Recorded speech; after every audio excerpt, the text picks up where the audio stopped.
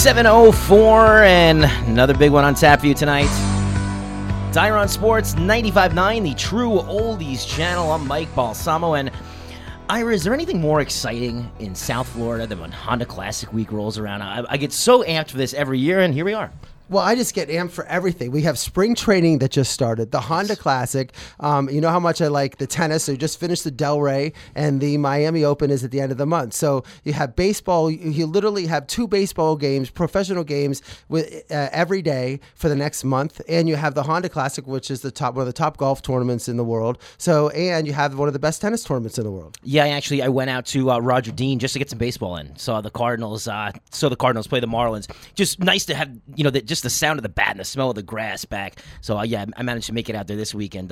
Ton of fun. We'll talk about baseball coming up in a little bit. Bryce Harper's still not signed. Everyone else is playing but him, so we'll get into that. But, with Honda Classic Week here, I want to talk golf. But first, where have you been? This is kind of a quiet week by your standards. Well, I'm here in the studio, which is great. But I just went to the Laker game, the Laker Rocket game. So I think one of the topics we talk about the NBA is it's the interesting thing is considering that LeBron has, since 2004, been in the playoffs and for the last 8 years have been to the NBA Finals. There's a chance now that he might not even make the playoffs, and it'll be really interesting to see to make this stretch run in terms of can LeBron and the Lakers. And it adds a little excitement to the end of the year. Usually this time of year in the basketball, it's like teams are positioning themselves for the playoffs, but it doesn't really matter so much. But now with the Heat battling as in the 10th spot, trying to get that eighth position, and also the Lakers, you have 2 teams that people around this area follow a lot, are interested in, see what's going to happen the last month of the season. What do you personally think is going to happen? You think LeBron and them have what it takes to make it? This is going to be his toughest challenge yet. I think they're going to make it. I think it's very close. It depends a lot on Sacramento, and Sacramento's playing really, really well, and they're a good young team, and they're going to play hard. And the Lakers the one thing is the Lakers defense is terrible. Against the Rockets, they won that game, but they were there are points in the game where they looked like, the 2 of their players crashed into each other. They were on the ground. It seemed like the Rockets, if they just ran a play, could score every time. It was almost like the Washington Generals and the Harlem Globetrotters in terms of playing. All right, Ira, let's get into it. We'll talk Honda Classic in just a minute. But first, the WGC is in the books, and Dustin Johnson, you turned it on Sunday, and it really wasn't even fun to watch. He was just playing lights out, and he had a huge lead and just took it wire to wire. Well, Dustin Johnson shot a 21 under. Rory McIlroy was at 16, and then third place was Paul Casey at 11. He had a 10-stroke lead over the third place, and Rory actually played great for the final round, shot 5 birdies in the last 9 holes, but so did Dustin Johnson. When you watch Dustin Johnson and you see how he plays like this, you're like, wow. There's just more there. That was his 20th title. He's 34 years old, and it's interesting. The last time a golfer got to 20 wins was Davis Love in 2008 when he was 44, and Phil won his 20th win in 2002 at the age of 31. So Dustin is just a little older, and of course Tiger won his 20th when he was 24 years old. But Ernie Els, Ben Crenshaw, Tom Kite, all Hall of Fame golfers, they never won 20 titles. They only won 19. So Dustin Johnson is 34. The last 3 years, he's just been playing. He's won 3 tournaments a year for the last 3 years, 30 top 10 finishes. When he plays like he played in Mexico at this tournament with this great field, you're thinking another major this year for him. Well, that's what I was thinking, too. When he's on his game, nobody can beat Dustin Johnson. It was like watching Tiger back in the day when Tiger was on. There was nothing you could do. And that's how Dustin Johnson's playing right now. You brought up an interesting thing about Rory McIlroy. It's good to see him hitting the ball well. He was a guy who I really thought, especially with the all these other good players coming up, he kind of got pushed to the side with the Justin Thomases and the Ricky Fowlers, but he looks like he's back in his game, Ira, and I'm excited about that. Well, against Genesis, he had a good tournament there, and now another second place at the World Golf Championships. In his last 4 tournaments, he's been in the top 5. So he clearly is getting everything's together. Now, he has to finish strong. He's had those problems last year in the final rounds. However, you're right. Rory has the 4 majors, and he's still pretty young. So the point is, it's nice to see Dustin Johnson play great, Rory play great, really setting up for a great summer for golf. Well, the Honda Classic, the week officially begins today. The practice round is on Wednesday. My favorite thing to go to. So I'll be out there Wednesday for the practice round, and then we kick everything off on Thursday. Ira, we talked about it here on Ira on Sports.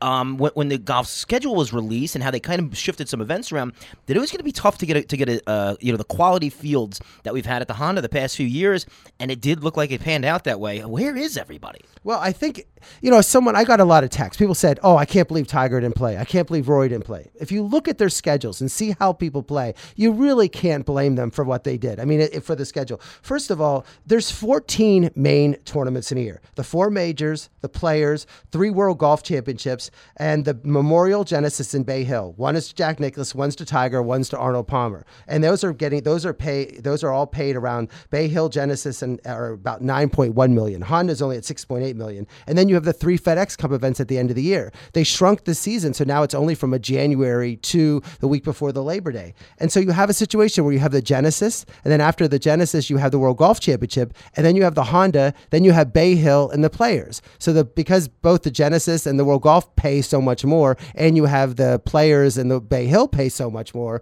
it's just impossible to really think of this field. But this is the same tournament. This tournament, the Valspar, a lot of these other tournaments are sort of sandwiched with if before a major, they're after a week after a major. It's difficult, and that's why the field, it's like you're really missing a lot of. I mean, if they had Tiger and they had Rory, that's enough. And if they had Tiger, Rory, and Phil, that's enough. But they don't have them. They have no Dustin Johnson, no Spieth, no Justin Rose, Jason Day, no Bubba Watson, Tony Finau, Patrick Reed, DeChambeau, John Rahm. I mean, really missing a lot of the great names in golf that have taken this week off and are going to play Bay Hill and Orlando next week. And I was looking at the field. Yeah, I mean, it's Justin Thomas, who you thought after getting exhausted at the Genesis last week that he might bail. Thankfully, he didn't.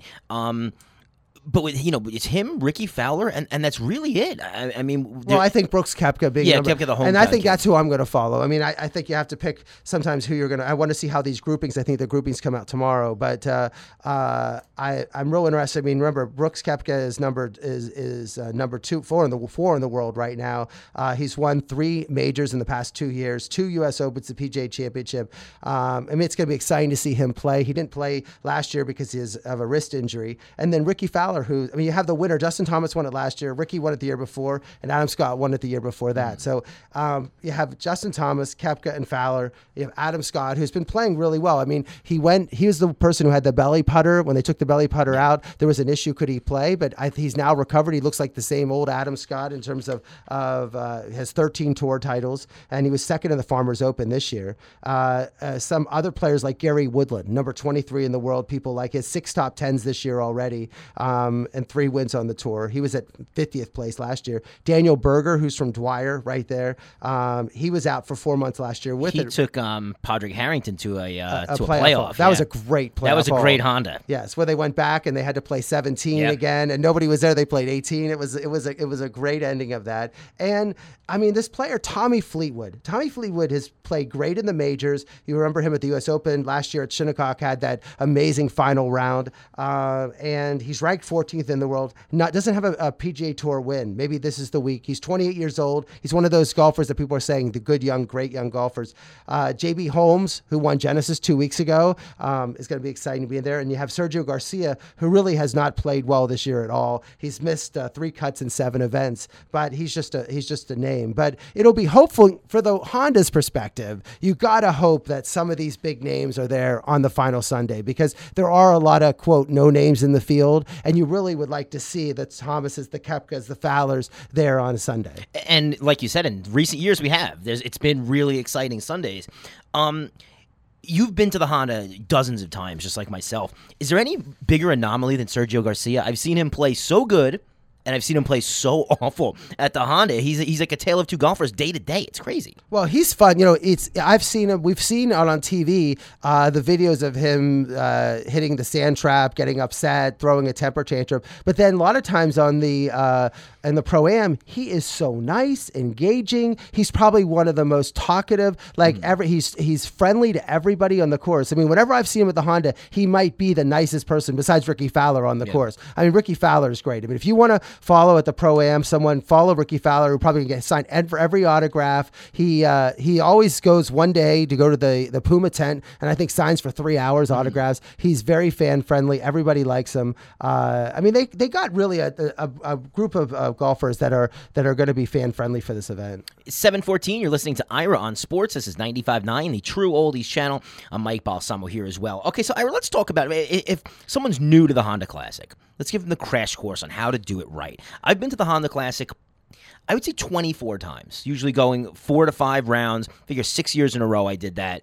Going into this year, we're planning on doing the same thing. I've probably been to that more than anything else in the world except Shea Stadium growing up, which is, not great. Nothing like the Honda Classic.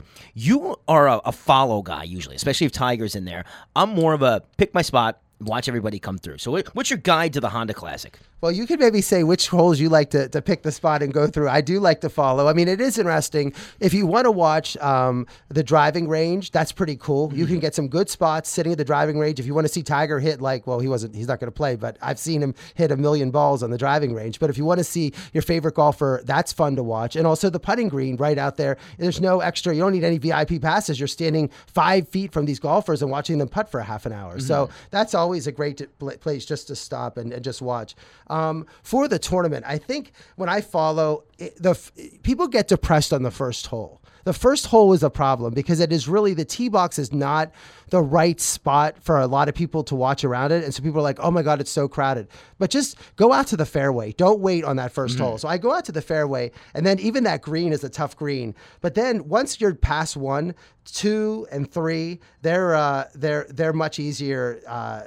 They're much easier to see. And but then on 5 is a par 3. I mean, it's a par 70 course, so there's only 1 par 5 on each one, and then there's 2 par 3s and on each side. But then I think on the par 3, it's nice to go to the green, and then 6T is really, really good. But then what happens is the early holes are a problem because, like on 7, it's hard to see the tee, and then it goes up to a green that nobody can watch, so you can't see the green. You can't even walk anywhere close there. I mean, the story I always have is that I have my binoculars, and Rory McIlroy's father is like, "Where's my son's ball? Where's my son's ball?" And so then you watch 7 and 8, and 8's hard because you can't see them tee off, and it's like really boring. But then from 8 to 9, you can follow through. But then I think the back 9 is where I think is easier to watch. Almost all you're getting away from the clubhouse. You're getting away from the clubhouse. 10, you can follow them from 10, 11, 12, and 13. 13 is great. You're all way in the back. There is nobody back there at all. That's the one where the story I told last year is that I went with my mom and we were walking, and she got very tired she said, I want to give up. This was like 4 years ago. And I'm like, you have to keep doing it. And so she walked up to the one side of the green. I was on the other, and Tiger putted out and then walked to my mother and just walked off the course and quit. And I'm like, I ran up to my mom and go, what did you say? And I didn't realize that it was his children were there, and he just walked up to them. My mom was sitting next to the children and said, your daddy's too tired. He doesn't feel well today. He's going to go back. But on ESPN was the picture of my mother talking. It looked like talking to Tiger. But what I'm saying is on 13, that's great. And then, of course, the final holes are great. The 14, the par 4, the par 3, 15 is an awesome par 3. Then it goes, I prefer that to 17. Yes, that's a fun par 3 to watch. And remember, they're all hitting over water. I mean, I was at the Genesis. There's no water the whole time. There's something about watching golf, hitting balls, even their pros over the water. It's fun. I mean, it's really fun to see. And when they hit into the water, it's amazing. And then you certainly get to the bear trap on the famous par 17, which we talked before. A lot of people feel like they have to spend the expensive bear trap ticket when they really don't. Worth it. Yeah. There's a lot of spaces. The Puma Club is right there. It has the same view from the other side. The same view. You can see in 17, and it's fun up there. The 17 is great. I mean, the fact is, for people who are not from South Florida listening to the show, it is literally a stadium around a par 3 with water in the middle. So that goes from the green to the tee box all around. I think it seats like 18,000 people, and it's pretty cool, and it's very loud. It's a fun experience. And it's a fun experience to watch, and that's great. And then 18 is always hard to follow because it's the tee box is in a bad location, and then trying to follow follow up. You might get to see something in the fairway, but that's hard. But I always say is that if you're going to follow golfers, follow the back, do a back 9 follow, not the front. The front 9 is a harder one to follow and walk around. No, it absolutely is, and you're right. As you get away from the clubhouse, I was going to say the same thing. 13, 14, when you're out there, you've got pretty much free reign. There's so much less people. It does get really hectic on 18, of course, as all the fans are coming in. 15 and 17, they always say, maybe it's more rumor that these holes aren't as hard as they are. I played this course a bunch of times. They're just as hard as everyone makes it out to be. That 17, especially with that pin placement, when they get it up over to the right side of that green, the wind just carries your ball. I mean, there's no hole in golf, I think, where more guys hit the water than 17. And it's just the way the tee box is set up, it's just extremely difficult. I actually have parred 15 before. It was pretty much one of my biggest accomplishments in golf. But it's also very noisy. I mean, 17, people don't realize. Stadium atmosphere. Yeah, it's a stadium atmosphere. It's not like golf, and people are screaming. They can't calm everybody down. And I think some golfers get unnerved by that, especially on the weekend when it really, really is noisy. And but it's exciting to see that. And I said the amount of water in the Honda on almost every hole. It's a beautiful, beautiful course to walk. Course. I think it's nicer than Riviera. I mean, I went to the Players, which is easier to watch because of the grandstands. I've been to the U.S. Opens, and I've criticized the U.S. Opens. The U.S. Open courses, Bethpage, Shinnecock, Oakmont, those are hard courses to walk around. It's hard courses to follow. They're smaller courses, but this is beautiful with the water. It's a really great golf course to walk around. You're absolutely right too. Bear Trap tickets are $140. What's a general admission? About $50. So you're paying almost triple the price, and it's really all the same amenities. You don't get, people think, it must be booze and food for free in there. No, it's the same exact thing as if you're in the Puma Club, the Dark and Stormy Bear Trap, which is actually on the 17th green as opposed to the 17th tee box. Don't waste your money. It's more of like to me, it's the who's who. Nobody's really paying attention in the Bear Trap anyways. They're all talking and drinking, which is fine. But if you're there for the golf, you can do it for a fraction of the price and get the exact same view. And there's so many tents that have things like, I see like the Citibank tent. Like most people have, well, not most, but a lot of people have a Citibank card. Mm-hmm. Well, if you have a Citibank card, it gets you in there. If you have a Visa card or a MasterCard, you can get in a lot of these tents. Like there's a lot of tents that you think that you need a wristband to go into, but you don't. They're just open. They're for advertising purposes, especially on 17, and then on 15 there's places to go. So it's one of those things where you shouldn't feel intimidated that, I'm not a VIP, I can't go and see those things. It's really a great place to walk around. I mean, just the other thing is to get there super early. Parking is difficult. It's very difficult, and you have to give yourself at least, and when the moment you park your car to get in the tournament, you probably have to give yourself a good hour and a half. Yeah. Even when I first started covering the Honda Classic, media would park in PGA National. You pulled right in. It was amazing. Then as the tournament's grown and grown, they just keep pushing us further and further back. You're right. You need about an hour. Especially if you're in general parking over at Dyer Park here in Riviera Beach, it's going to take you an hour. But get there early. I mean, that's what you're not going to have Tiger. Tiger is always the first person on the Pro-Am, and it's like the best thing to watch Tiger in the morning. But I think if you can get there early, you avoid all the parking problems. You really avoid the crowds. Crowds don't come out in the morning. And if you really want to watch the golf, if you want to celebrate and have a good time, come out in the afternoon. That's fun too. But if you really want to watch the golf, I would say just get there as early as you can in the morning and walk around. You're listening to Ira on Sports 95.9, the True Oldies channel. I'm Mike Balsamo. It's 7:22, talking about the Honda Classic, which starts today with the festivities and runs through the entire week. Ira, the practice round is the most fun to me. If you really want to get up close and personal with the golfers, I've been on 17 before and been the only person there in the Bear Trap. Like literally just like leaning over, like saying hi to everybody as they come by.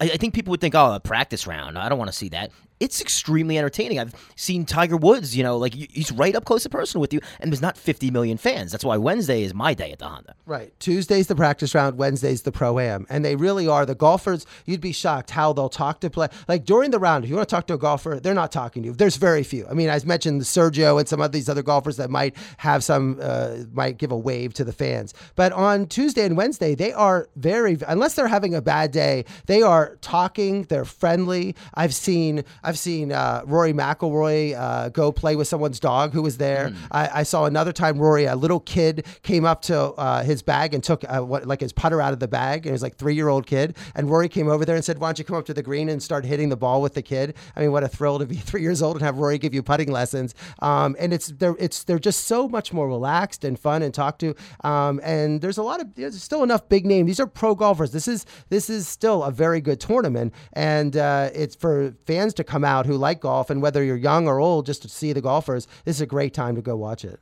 Ira, kind of a scary night if you're a Duke fan, and got a text from you saying Nike stock's going down. Tell us about this. Well, I think we talked about the Duke-Carolina game, and I have been racking my brain for the past week trying to think about when I saw a sporting event that was over like in the first 20 seconds, and I can't really think of it. I remember when Tom Brady and the Patriots, when he got injured the first game of the season, and if you're a Patriot fan, they were like, oh my gosh, Tom Brady got hurt the first game of the season. But it's hard to think of a major sporting event. I mean, the Super Bowl last year, Brandon Crooks got injured, one of the first plays, but to have the star player in the most anticipated game, the one that Barack Obama is in the first row. You have every celebrity. The minimum ticket price for the game time was $3,000 to come in. And in the first 20 seconds, Zion Williamson dribbles the ball, stops, and his shoe blows up, and then he hurts his knee, and he's out of the game. Mm-hmm. Like, that is just unbelievable. I mean, it's not just another player that got hurt or someone who got hurt in a shoe. He literally was in the Nike shoe. The Paul George model. The Paul George model. It totally collapsed, and he's hurt the rest of the game. And I thought it was a terrible look. Now, this has happened to Nike before. I mean, they've had Troy Roten was a player that had the shoe blow up on him, and Manu Ginobili also had his shoe. But someone at this level, at this stage, with the most watched college basketball game of the year, and I felt terrible for Zion because he was so enthusiastic and so amped for the game, and it really just took the whole bubble out of that whole game. It definitely did, and this was a game, Ira. Going into this year, I think it was kind of on the fence. Who is Barrett going to be the best player? So we didn't really know, and I was expecting one of these other guys to take over with Zion out and kind of show like, hey, I'm a top 3 pick as well, and that never really happened, Ira. And I'm sure a lot of people lost a lot of money betting on Duke in this game. Well, yeah, of course. I mean, they lost 88-72. They only shot 2 for 20 from the 3-point line in the first half. It's funny, UNC finished 2 for 20 for the game, but Luke May, who's a senior who played on the 2017 championship game, he had 30 points and 13 rebounds. Cam Johnson, another senior. I mean, North Carolina is more of a senior-dominated team. He had 26 points, and it was a great win. I mean, it was so funny. Last year, people thought Nassar Little, who is the freshman for UNC, was going to be as good as Zion Williamson, and Nassar had like 3-4 points. It was terrible in that game. He looked awful, but it was one of those games where just so deflated. I mean, you're watching it and you're just nervous because you don't have any reports. I mean, did Zion tear his ACL? Is he sprained? Like, what is his injury level? And when you knew he was going to come back in the game, and boy, but that set off an entire debate, I think the entire week, about should Zion play? Should he not play? Should he stop playing this year? He was actually ruled out for tomorrow. They have a game tomorrow night. He's not going to play in that, but it does seem like he wants to be on the court. I mean, what have you heard? If I were him, I'd probably shut it down. There's nothing to play for at this point, and we'll talk about that a little bit more in a second with the one and done rule. But what have you heard? I mean, is he going to? I mean, I'm assuming he's trying to play if they're ruling him out. Oh, I think he's going to play. He is someone who loves playing basketball. I just think I think this debate about whether he should play for the NBA. I think that he's someone who, if he broke his foot, would probably be out there playing with a broken foot in a cast. Mm-hmm. I mean, he's someone who I think just likes playing. I don't think he's just trying to get healthy. I think Duke is probably, in all likelihood, Duke is holding him back, not the other way around. For someone who dives on the floor, has the enthusiasm that he has, I am a big fan of Zion Williamson. I've been a fan from the moment I saw him play this summer in that Canadian tournament, and all year to be a superstar and the passion, enthusiasm he displays every game. I'm sure he's going to be back. I don't think it's a debate. People are saying what he should do. I don't think it's a debate at all. I guarantee you he's back playing. Ira, let's talk about, he would have been the poster boy for one and done. I think that a lot of teams would have taken a shot on him or any of these Duke guys before this year. But in the NCAA, you do have to play a year. You have to be 19 to be eligible to be drafted. I don't want to debate whether or not you agree with this or not, but they're starting to lobby to change this, aren't they? And I'm excited about it. Well, because I have my own radio show, I can talk about this because it's so funny how I listen to so much discussion about the one and done rule on ESPN, on all this networks, and people don't understand what it is, what it actually is, and what the impetus for it, and what's going to happen to it. So just give me a minute. I'm going to go through in terms of it. In 1968, Spencer Haywood was the first guy. He went to Detroit. The rule was you had to be 22 years old to play in the NBA, and he said, I want to challenge it. He took it to the Supreme Court and won. Mm-hmm. And then it wasn't until 74 where Moses Malone and Daryl Dawkins, they challenged it. They went right from high school. And you heard these are these great players that went right from high school into the NBA and played. But surprisingly, for 20 years, no other high school player went, even though they could have. That no one chose to go. There were a couple players like Sean Kemp and Lloyd Daniels that went to college, dropped out, but still won. But then what happened in 1994 was Glenn Robinson signed a 10-year, $68 million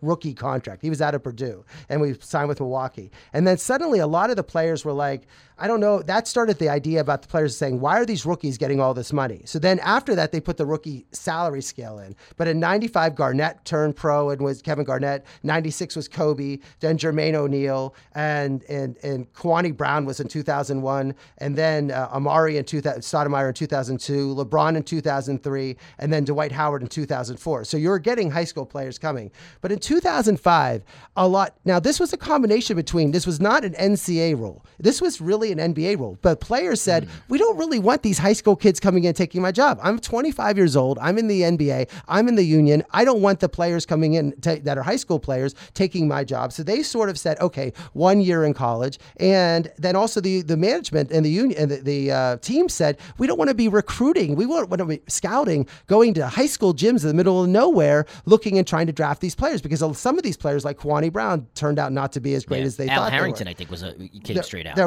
There was all those issues about going. So that's why it was sort of a combination. People think this is an NCAA rule. It's not an NCAA rule. This is an NBA rule decided between the players and the league. And it's interesting that in football, Maurice Clarett, people remember him played for Ohio State. So he challenged the rule. And when he went out and challenged it, that went to the Supreme Court also. And they ruled this called non-statutory labor extension, saying that, wait, it's the union and the league have agreed to have this rules in place of what you have to have. So even though Maurice Clarett said, look, I'm ready to play. I'm only a sophomore. I still want to play. But the Supreme Court upheld it, saying when you have a union contract, you can't, that trumps anything else. So, but it seems like now there is this impetus to have freshmen play. It seems like the owners want it, the players want it, and that's what's going to happen. And the only thing that's really holding this up right now is that they would implement this next year. The contract doesn't end until 2023, but the owners want to say, okay, we want medical information from all these high school kids, and the union's like, no, we don't want to give the medical information because we want to sort of push who drafts certain players.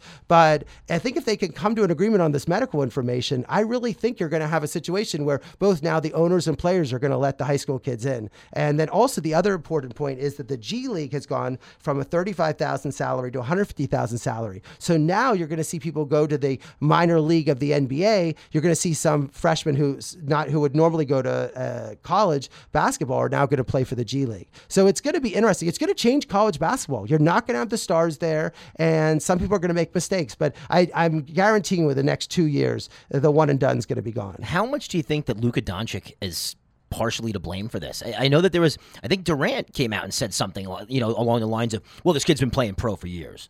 It's the truth. He has been playing pro for years in Europe because it's allowed there. But do you think that his immediate success is kind of a little bit of a driving force here? Well, I think the same rules apply to foreigners. They have to be 19 years old, and it gets really technical, but they still have those rules in place. But I do think that there is an issue that the league, I think there's a combination of a lot of things, and Zion Williamson is just one of the things. But I do think the league now has, before, years ago, they just did not, these teams, the G League was nothing. There was really no development league, and if somebody was going to go develop, they go play in Europe and they come back. But now the G League is becoming, G League, D League, whatever you want to call it, is becoming, each team has their own minor league team, just like in baseball. Mm-hmm. And these teams want these players not to play in college. They actually want them to come out and play, and so they can watch them and develop them in their own, with their system, and see them with the medical staffs and the coaching of the NBA game. Mm-hmm. Do you think What was I going to say? Did you happen to see what John Calipari said? He came out. They questioned. I mean, he's like the king of one and done. That's what he does.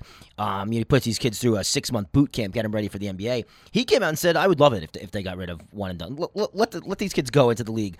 I think he's kind of pulling our leg there a little bit. He's been making a career off this. Well, I think those coaches, and I think Duke has become a one and done school. I think what you're going to start to see is that from those programs, they're going to be pulling more transfers, because now you're seeing a lot of more graduate transfers because people are graduating in 2 or 3 years. You're going to start seeing the Dukes and the Kentuckys going and taking the top. You're going to see players leaving top programs going to Duke, saying, "Look, Duke has a scholarship for you." So you're going to see one and done, meaning they're probably going to play 1 year, like almost like when Russell Wilson, when he played to Wisconsin in football, when he was an NC State player, and then he went to Wisconsin and was a superstar. You're going to start seeing those one and dones, but just meaning more of a 22-year-old one and done. It's going to be interesting to see what happens regardless, but I'm all for it. I mean, this is we're a right-to-work state here in Florida. The NBA should be right to work. 7:33, Iron Sports, 95.9, the True Oldies channel. Mike Balsamo. What about your Dukies? They're Gonzaga, I think, was voted to number 1 today. So they're going to take over number 1. But you guys have still been playing pretty good. Had a win over Cuse this week. Well, the Syracuse victory was tremendous. I mean, R.J. Barrett had his best game. I mean, he's the guy that R.J. Barrett, people are saying he's from Canada. They're saying that he is probably the number 2 player in the draft. There's some people thought he was going to be first before Zion. He shot 14 for 20 against Syracuse, 30 points, 7 assists. He played tremendous basketball, and that was a great win for Duke. Trey Jones, the point guard, again shot poorly, 2 for 12 for 11 points. I mean, and Reddish didn't even play well. The other star player only had 5 points. But they changed their bench around. They brought in this Alex O'Connell, who's the very skinny guy on the court who looks like he weighs 110 pounds. And he had his best game. He had 20 points. And Duke actually shot pretty well from threes, 9 for 29. But it was a good win over Syracuse. I mean, polls mean nothing. It's all about the tournament. But Gonzaga, I mean, we talked about this a couple weeks ago. They beat BYU by 34 points. No team in the last 19 games has been within 13, 14 points of them. They really are playing poor competition in the conference they're in. Now, they're going to have a huge advantage in the tournament because they're going to be number 1 seed in the West, and they'll stay out West. And because there's so few good Western teams, that they're going to actually be out there and be playing Eastern teams out West for the first 2 rounds of the tournament. And that's going to be a big advantage for them. But Gonzaga will be number 1 and probably go as a number 1. They will not lose the rest of the way in the season. I don't think Gonzaga's ever had a 1 seed. I mean, I've seen them as high. They get up to like 2. When Adam Morrison was there, I think they were like a 2 or a 3 seed. But I can't remember a school that small ever being a number 1 seed. They've been up there, but this year is a lot of weird things have happened to allow them to get there. But it's interesting. I mean, now you have UVA beat Louisville 64-52. So they're the number 2 seed. Kentucky had a big win over against Auburn. I mean, this is one of Kentucky's best teams without a big name, which is surprising. I like this Houston team. I mean, they're number 8th in the country. They only have 1 loss all year. They're 26-1. They won by 12. And Kansas is a team. I'm telling you, when you start doing your polls and you're going to see Kansas as a 4 or 5 seed, people, I mean, that's a team that is just, they are falling apart. They lost by 30 points to Texas Tech. So, and that was a disaster. Texas Tech's playing really well, and Michigan State beat Michigan, 2 other good teams. But I watched the Tennessee LSU game, and LSU upset Tennessee in overtime. LSU didn't have their star player Tremont Waters, and still came on and won that game. And LSU has a really good team this year too. So it's going to be exciting. I love the tournament. I love getting ready for it. And I'll just be giving you some names. I mean, this week, look at the Marquette Nova game, because Nova hasn't been playing well. Marquette's been playing really, really well. Duke's at Virginia Tech. Miami's at Duke on Saturday. And then on Saturday, also Kentucky plays at Tennessee, which is going to be another good SEC game. It's poor Tennessee. You know, I've got a soft spot for Tennessee. I went to college in Murfreesboro. I knew it was too good to be true, and Tennessee was number 1, and they've been sliding since. Well, they've been playing some really tough games, and they're going to be good, and I think it'll be they have another senior team that should do well in the tournament, and so I wouldn't say it. They've had some tough wins. They've had tough games, and this game against Kentucky on Saturday is going to be huge. Let's talk about the never-ending soap opera that is your Pittsburgh Steelers, Ira. I guess you've decided to part ways with Antonio Brown. It looks pretty amicable, from both standpoints. They're both done with it. They did come out and say that they won't trade him to the AFC North or the Patriots. So I can't blame him for that. Of course, they prefer to ship him to the NFC. Let's talk about that and also talk about what's going on with your boy Le'Veon. Well, I really think that the Steelers don't want to. They've made that comment. I mean, if the best deal is in place, though, I think truthfully, if the Patriots give them the best deal, they'll make the trade. They might make a statement like that, but if they're getting more draft picks, they're still going to make that trade. But I think Tampa Bay looks like Bruce Arians is the coach there. He was the coach, the offensive coordinator of the Steelers when Antonio Brown started becoming the superstar that he was years ago. And I think that, and I know that he knows how to utilize him. They already have Mike Evans, a great wide receiver. I think that is a possibility to go to Tampa Bay. To put him with Mike Evans would be a very fearsome wide receiving core. And then Carolina with an idea, because they have no wide receivers at all. They're in the NFC, and the owner of the Carolina Panthers used to be the owner of Tepper, used to be the owner of the Steelers, one of the owners with the Rooneys. So that's a possibility. And also San Francisco. So I do think, but it looks like there could be a move with Antonio Brown very soon. It could be before the next couple of weeks. What about the Jets? I've seen them pop up, and I can see it. The Jets are a team that doesn't mind spending money in free agency. Jets haven't had a skill player of any talent since Curtis Martin. I mean, they are just devoid of everything when it comes to receivers and running backs. This would be the best player that they've had in my lifetime. Well, the funny thing about the Jets is they're being rumored to sign Le'Veon Bell at running back and trading for Antonio Brown at wide receiver. So they could both, Bell and Brown could be going to the Jets. I think one of the ideas with the trade is they have a Robbie Anderson, wide receiver that might be able to come in to be a number 2 wide receiver behind Juju Smith-Schuster at the Steelers. So there could be actually a trade where the Steelers are actually getting back a wide receiver instead of just draft picks. But it is a possibility, but I think it's something's going to happen in the next couple weeks. I don't know. I mean, I've seen that Robbie Anderson linked there as well. I don't think he's very good. Him or Quincy Enunwa. I mean, maybe he's a number 2, but it's for me, I'd be more interested in draft picks than Robbie Anderson. Well, the Steelers have proven, I mean, Antonio Brown was a 6th-round draft pick. Yeah. So Steelers have proven they are one of the best drafters of wide receivers out there. So it's not even a question. Yeah, so I think the Steelers would prefer to having more draft picks. I mean, a lot depends on the Steelers, and we'll talk about this as the season goes on. And James Washington was drafted in the 2nd round from Oklahoma State last year, and he was a very good wide receiver in college. I saw him in training camp, and he looked great. During the season, he looked terrible. But a lot of these wide receivers do. People forget Hines Ward, Antonio Brown, they did not have great rookie seasons. If James Washington can step up and have a great year next year, that's going to eliminate a lot of problems the Steelers have, because I think they have high hopes that Washington is going to be that number 2 wide receiver. It's funny when we talk about, fantasy and stuff like that, which is really, when it comes down to it, it's about production. I'll never draft rookie receivers high. I can't remember maybe Mike Evans had a good rookie year, but other than that, it usually takes receivers a little while to come around. Calvin Ridley was the top pick this year, and he had an okay. He had a better season than I thought he was going to, because he had a couple of nice games, but then he disappears for 4 games. So running backs, be my guest. Rookie running backs. But yeah, it's hard for these guys to come around. But yeah, no team has drafted receivers like the Steelers. I mean, you guys just have been cranking them out. A lot of them have character issues, and you send them packing. Mike Wallace, Martavis Bryant. But these guys, they hit all over the place. What was Juju, a 3rd rounder? 3rd rounder. Yeah, so I mean, they have no issues getting talent deep in the draft.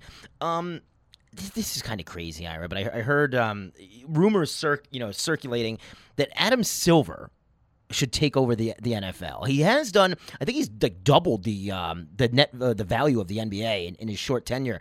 So I could see why, maybe, but this isn't going to happen, right? Well, it's interesting. I thought that was an interesting story, because we talk about Roger Goodell getting replaced all the time, and considering I met him at the Rams game, I thought that was interesting. But considering that Pete Rozelle was the commissioner of the NFL from 60 to 90, 30 years, and then Paul Tagliabue was there from 90 to 2006, another 17 years, and Roger Goodell's been there for 13 years, you literally are going to have probably in 80 years 3 commissioners. I mean, it's really one of those jobs that once you get, you just don't leave. I mean, Roger Goodell's only 59 years old, and it was interesting when he was chose after Paul Tagliabue.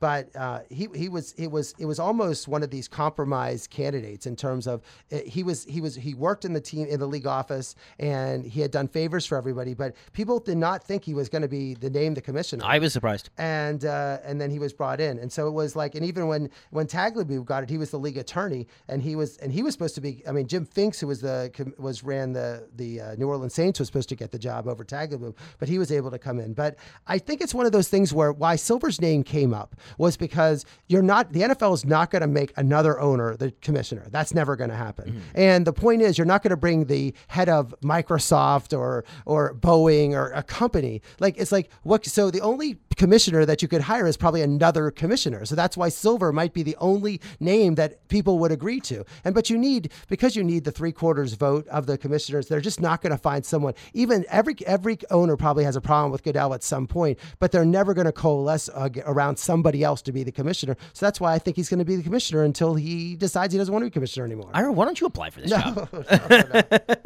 Hey, this is Ira on Sports, the True Oldies channel. Mike Balsamo here at 7:43. I can't see that happening either. I mean, they are typically attorneys, right? That slide into the NBA and the NFL's jobs. Baseball's obviously a little different, but so where else do you find these people? I don't even know where Roger Goodell came from. Next, it was just like, well, Paul Tagliabue was gone. Goodell started as an intern in the league office and just worked his way up. Yes, I mean, he really just worked his way up. He really had no other job but being an intern in the office, and worked his way up. And then it was a position where he was a COO of the league, and he sort of was doing favors for made sure for every team they got something, and everybody knew about him, so they became comfortable with that. And that's sort of how he got. Adam Silver was the NBA he was under. First of all, he went to law school. He went to Duke, actually, undergrad in Chicago Law School. But then he worked under David Stern, who was also a lawyer. And then eventually, just people were familiar with him in the league, and that's why he became commissioner. And he's only 56 years old. Let's talk about the NFL. I don't put that much stock into Mel Kiper and Todd McShay and these. If you go through, they usually hit one pick a draft. I mean, it's really a crapshoot. They maybe get the first player right. This year, though, the rumors from them and a lot of sources are this is a deep draft. Maybe not the top end superstars, but you can get Pro Bowl caliber guys in the 3rd, 4th, 5th round, especially at some of the less sexy positions, offensive line, secondary, spots like that. Who do you have your eyes on for the combine and then the NFL draft? Well, I think it's interesting. When you look at what the mock drafts are, it's almost everybody's drafting defense. And there's a defensive lineman from Nick Bosa. There's from like 40 Ohio tackles, State, yeah. Quinton Williams from Alabama, Josh Allen of Kentucky. When I was looking at all the top names, I saw all of them play this year. Rashawn Gary for Michigan. Besides all the games, the college football games I saw between Penn State and in the bowl games, I saw all these guys play. And I think people are just looking for defensive lineman positions, seeing the Aaron Donalds and everything. And the two quarterbacks that are talking the first round are Haskins for Ohio State and Murray for Oklahoma. And it's weird, at the combine this week, the most important thing is how tall is Kyler Murray? Is he 5'10", 5'8", 5'7"? I think his height is I think there's more discussion in terms of how tall he is. Yep. They know he can throw the ball far. They know how fast. There's no doubt that he's super fast. They don't really even do anything else, but just how tall is he? Because can someone his height actually be successful in the NFL? They already said he gained 15 pounds since the end of the season. So I don't know if he's going to get a drug test on his door, but that's a lot of weight to be putting on. He's going to need it if he plans on being a quarterback. You just hope that doesn't take away from his speed. Ira, you're here in South Florida often, but you're typically all over the country. I listen to a lot of local Miami radio. And these guys are salivating at the thought of having Kyler Murray in a Dolphins jersey. Have you heard any of this? Well, yeah. I mean, I think any team looking for a quarterback feels that he is going to be could be a superstar. And they look at Baker Mayfield and played in that system in Oklahoma. But Baker was a bigger guy, so that's why Kyler gained some weight. Baker, if you looked at Baker, he's more of a Drew Brees type of body. He's strong. Kyler was very, very skinny, very fast, didn't really get hit a lot. It is funny though, because if you look at the the draft orders from last year, nobody had Kyler Murray being drafted. So how in the world do you not be on any board of being drafted? And suddenly, I only had 1 year as a quarterback, and then now you're in one of the top 10 picks. But it's between Haskins at Ohio State and Kyler Murray are the two top quarterbacks. And then there's some interesting other quarterbacks. The one quarterback that I like this year is Gardner Minshew, Washington State. I watched Washington State play a bunch of games. I loved how he played. I think he has a lot of Patrick Mahomes in him. And I saw the Mel Kiper had him as like the 10th quarterback. Probably someone's going to draft him in the 4th or 5th round, but I think he's someone who I would not be surprised be started in the NFL in a year or two. I would love to see that happen. I don't know if I buy into the Kyler Murray thing, to tell you the truth. It's nothing, not even just to do with his height. I just don't like, and Baker Mayfield is proving me wrong every day, but I don't like 1-year quarterbacks in offenses that throw the ball. Of course he's going to have stats. They throw the ball 55 times a game. That's not to take away from him. I just don't like any of these quarterbacks that much, and obviously the Giants, every single mock draft at pick number 6 has him taking Haskins. I don't love these quarterbacks. I'd rather the Giants have so many holes. I'd rather the Giants take one of these stud defensive linemen or edge rushers to get after the quarterback and wait till next year or the year after when there really is some great quarterbacks floating around coming up. Yeah, I think whoever takes Kyler Murray, he really should not start next year and not even play that much, hardly at all. I mean, they think that Patrick Mahomes sat an entire year. He's someone who I think it would be great if he could go behind a quarterback and learn for a year. Mm-hmm. I think rushing him to be a starter, I think that's why Miami, if they got rid of Tannehill, was the quarterback there. I think there would be too much pressure. He should go to a situation where there's not a lot of pressure for him to start that year. No, that makes perfect sense. Have you heard the rumors? Obviously, Arizona has a new head coach, Cliff Kingsbury. I've heard rumors that they were trying to work something out with the Steelers to send Josh Rosen last year, their first overall pick from last year, to the Steelers with some draft picks to try to get Antonio Brown.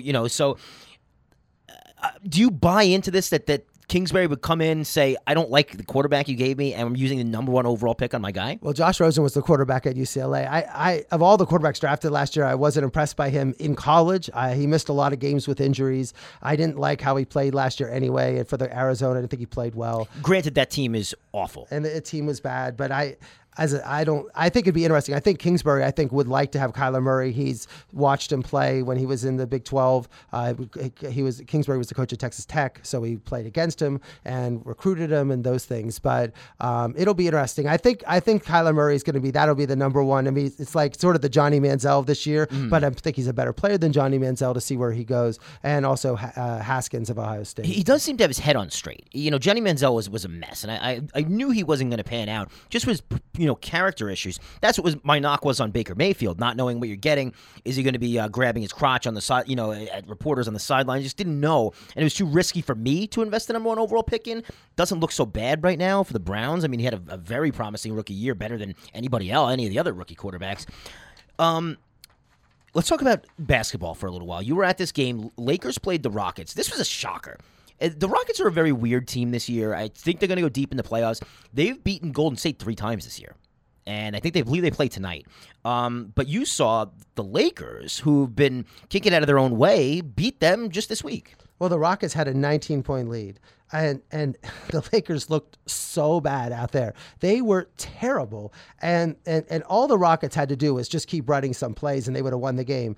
But the Rockets get into the 3-point shooting. They start taking terrible shots. They take quick shots. If there's ever a team that you think could just blow a 20-some point lead, it's the Rockets, because they just keep taking. And James Harden got tired. He was 11 for 24, 2 for 10 for 3-pointers. This whole 30-point thing is ridiculous. And but Chris Paul played great. He's back. And they made a sneaky little trade. They got Ken Farid who used to play for Denver, who then went over to Brooklyn to play. And he's now doing a great job for Houston. He's rebounding, shooting threes, another great addition. But, it's like the Lakers now with Kuzma, Ingram, and LeBron. LeBron had 29 points, 12 rebounds, 6 assists.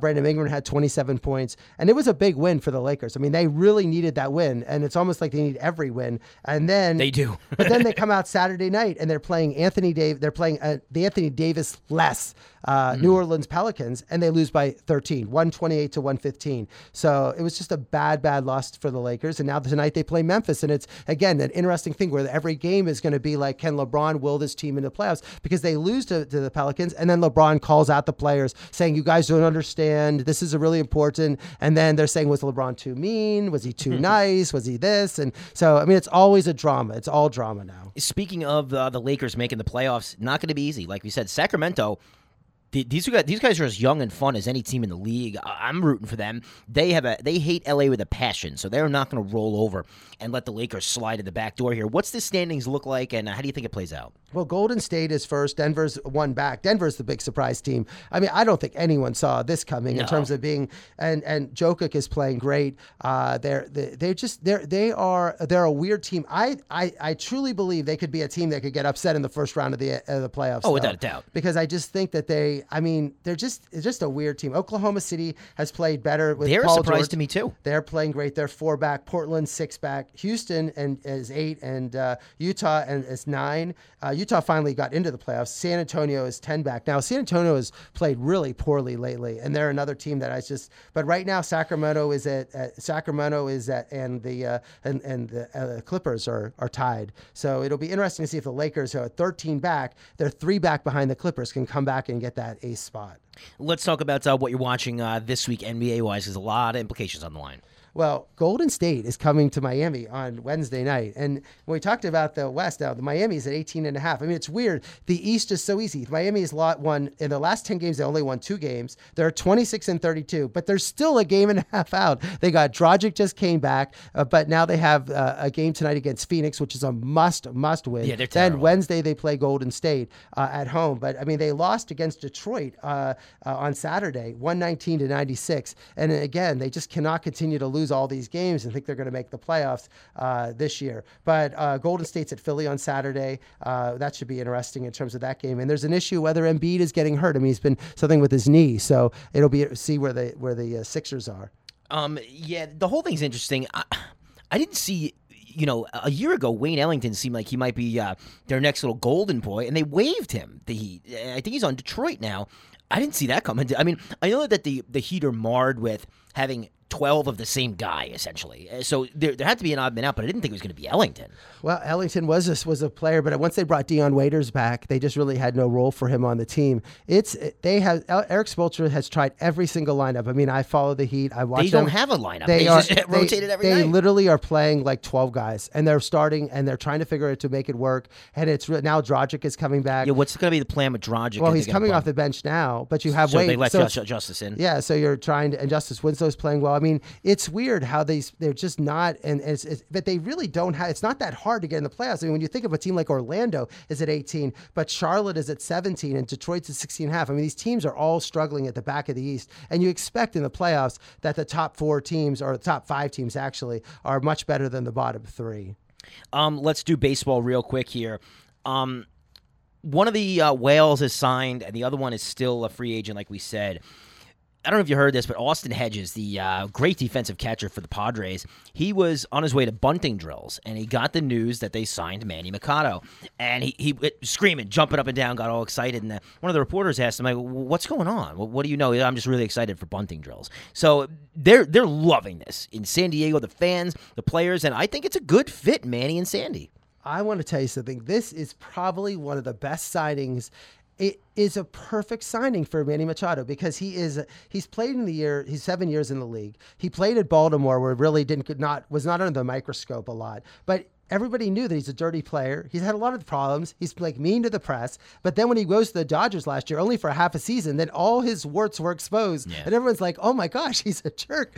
But now he can go to San Diego. He can hit his 30 home runs, 100 RBIs, hit 290. He's going to go to third base. The team isn't supposed to win for another couple years and just play there and make his 10 years, $300 million contract. He's only 26 years old. So it's like one of those things. I was surprised that he got the 10-year 300, but I think for San Diego, they really don't have any other big contracts. They have Eric Hosner, they signed for $144 million, and Will Myers is 6 years, $83. They really have no other contracts besides those 2 plus Machado, and he can sort of stay under the radar. I think if he went to the Yankees, he went to the Mets, the Dodgers, the Phillies, these big name franchises that with the media, I think there'd be problems. I think people would be asking questions. When he has a slump at San Diego, no one's going to care. And I think that's good. I think it was a great move for him. Plus the weather's great in San Diego. So. Yeah, can't blame him for choosing that lifestyle. I don't know how strong that 3-4-5 is of Will Myers, Eric Hosmer, and Manny Machado. Surely it's a lot better than they were 2 years ago with 2 of those guys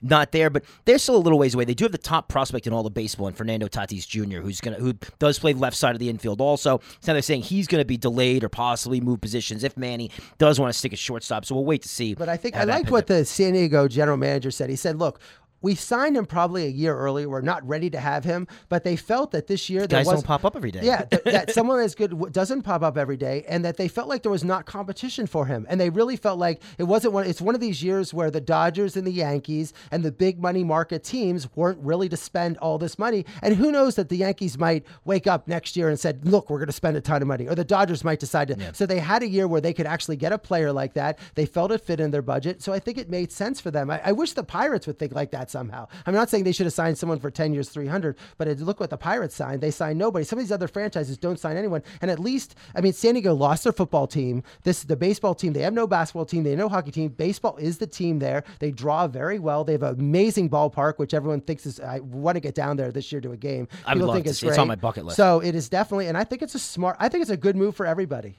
Bryce Harper remains unsigned, and now we're starting to hear they might have some small deals coming up for him. Well, I think it's not small. I think the long-term deal, the short-term deals, the long-term deal would be the Phillies. That's who. I was in Las Vegas this weekend, and the rumors. I mean, everyone talked about how the Phillies owner flew there on his plane and was meeting with Bryce Harper because Bryce lives in Las Vegas. But then the Dodgers and Giants are offering, instead of the 10-year deal, sort of like you hear the 3 or 4 year deal for like $50 million a year, something short where they don't want to go to these long-term deals. So it'll be interesting what happens with Bryce Harper. I mean, it's amazing. We're in spring training, but really, does he need to be signed this week or next week? Not really. No. But I think the more you hear, he's going to have to take some sort of contract. He's going to go long-term with the Phillies, but I really think he wants to play for the Dodgers and the Giants. I think he's a West Coast guy. I think he would like to play for the Dodgers. He wants to be the big name. I think he wants the Dodgers. I think he wants to play for the Dodgers. I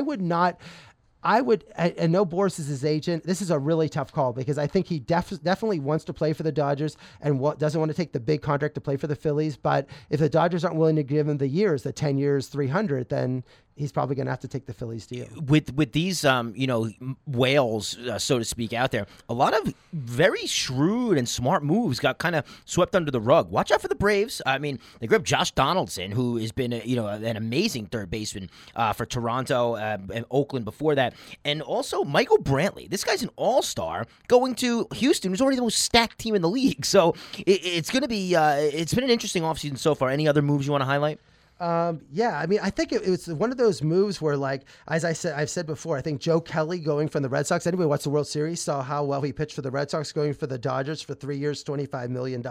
I thought that was great. I think the Red Sox signing Eovaldi for 4 years, 67, keeping him there. I thought that was really important. You talk about, and Pat Corbin people love him as a pitcher. He's overrated. But I didn't want the Yankees to go after him at all. He's the other one who got the big contract, the 6-year, 140. They put him with Scherzer, and they put him with Strasburg in Washington, and that's why Washington sort of took their offer off the table. So I'm interested to see how he pitches in Washington. Washington's obsessed with that, and we'll see. You know who should have a good year this year? I love Daniel Murphy, and he went from the Cubs to the Rockies. He's such an underrated player, and he hits well. And I think in Colorado, in that environment, and I think for 2 years at $24 billion, I mean, this is a guy in Colorado that could have like a hit 350, 360. I mean, he could he's a great player. For $12 million a year. People remember how well he played for the Mets, so I like that a lot too. Let's talk. Albert Pujols is probably going to break some records this year. He's putting his name further in the record books. I love statistics. I'm obsessed with all baseball statistics, and so every year I say, what's going to be a stat that's going to happen? Pujols is at 633 home runs. The number of Mays at 660, so he could pass Mays. But also the interesting thing is RBIs. He has 1,982 RBIs. Ruth, Gehrig, and Bonds never had 2,000 RBIs. He's like 10 away from each one of them. Crazy. So it'll be neat when you can pass Ruth, Gehrig, and Bonds and get to 2,000 RBIs. That should be cool. Let's just really quick touch on tennis. Our buddy Francis Tiafoe didn't look so good in Delray. No, Delray tournament. I was in LA this week, so I didn't get to see it. And Tiafoe lost in the first round. Del Potro, who was the number 1 seed, lost in the quarters, and John Isner lost in the semifinals. They had Radu Albat, who was a qualifier, beat Dan Evans, who's 105th in the world in the finals. It really was not like what they had hoped for in their tournament, and it's a shame because this tournament should be for these young. Now Mackenzie McDonald and Young America did well, but you're hoping that you're like to see in the semifinals. There's so many Americans in this tournament that the Americans do well. It's a great tournament for them, and they really didn't play well. And I feel bad for. I love the tournament. I love Del Rey, and I would have come back and watched the finals on yesterday, but I was not really interested to see Albat and Evans. You're a big fan of boxing and also MMA, and there's some good stuff to watch out for coming up. John Jones is fighting this weekend. I was in Vegas. They're talking about it. I mean, he's a guy who was fighting. He's probably the biggest star in MMA right now behind McGregor, and he's going to be fighting Anthony Smith in a light heavyweight match in Vegas.